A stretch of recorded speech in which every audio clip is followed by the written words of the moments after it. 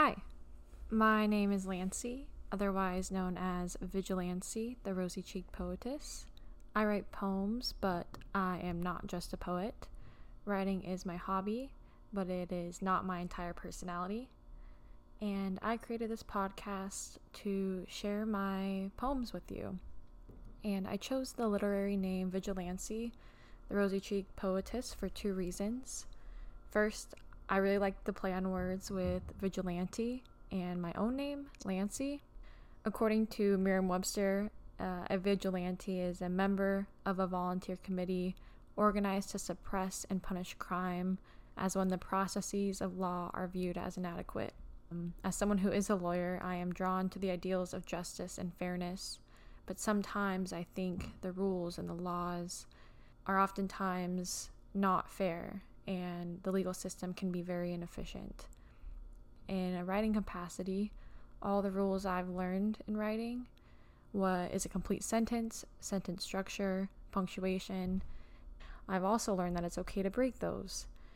Sometimes breaking the rules is better for the literary piece, not necessarily in the legal context. I'm not subscribing to that, but I would just say I'm a bit of a literary Vigilancee.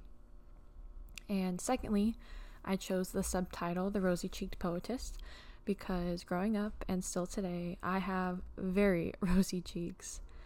And any emotion I express, whether that be that I'm happy, I'm sad, angry, or embarrassed, the red is bold.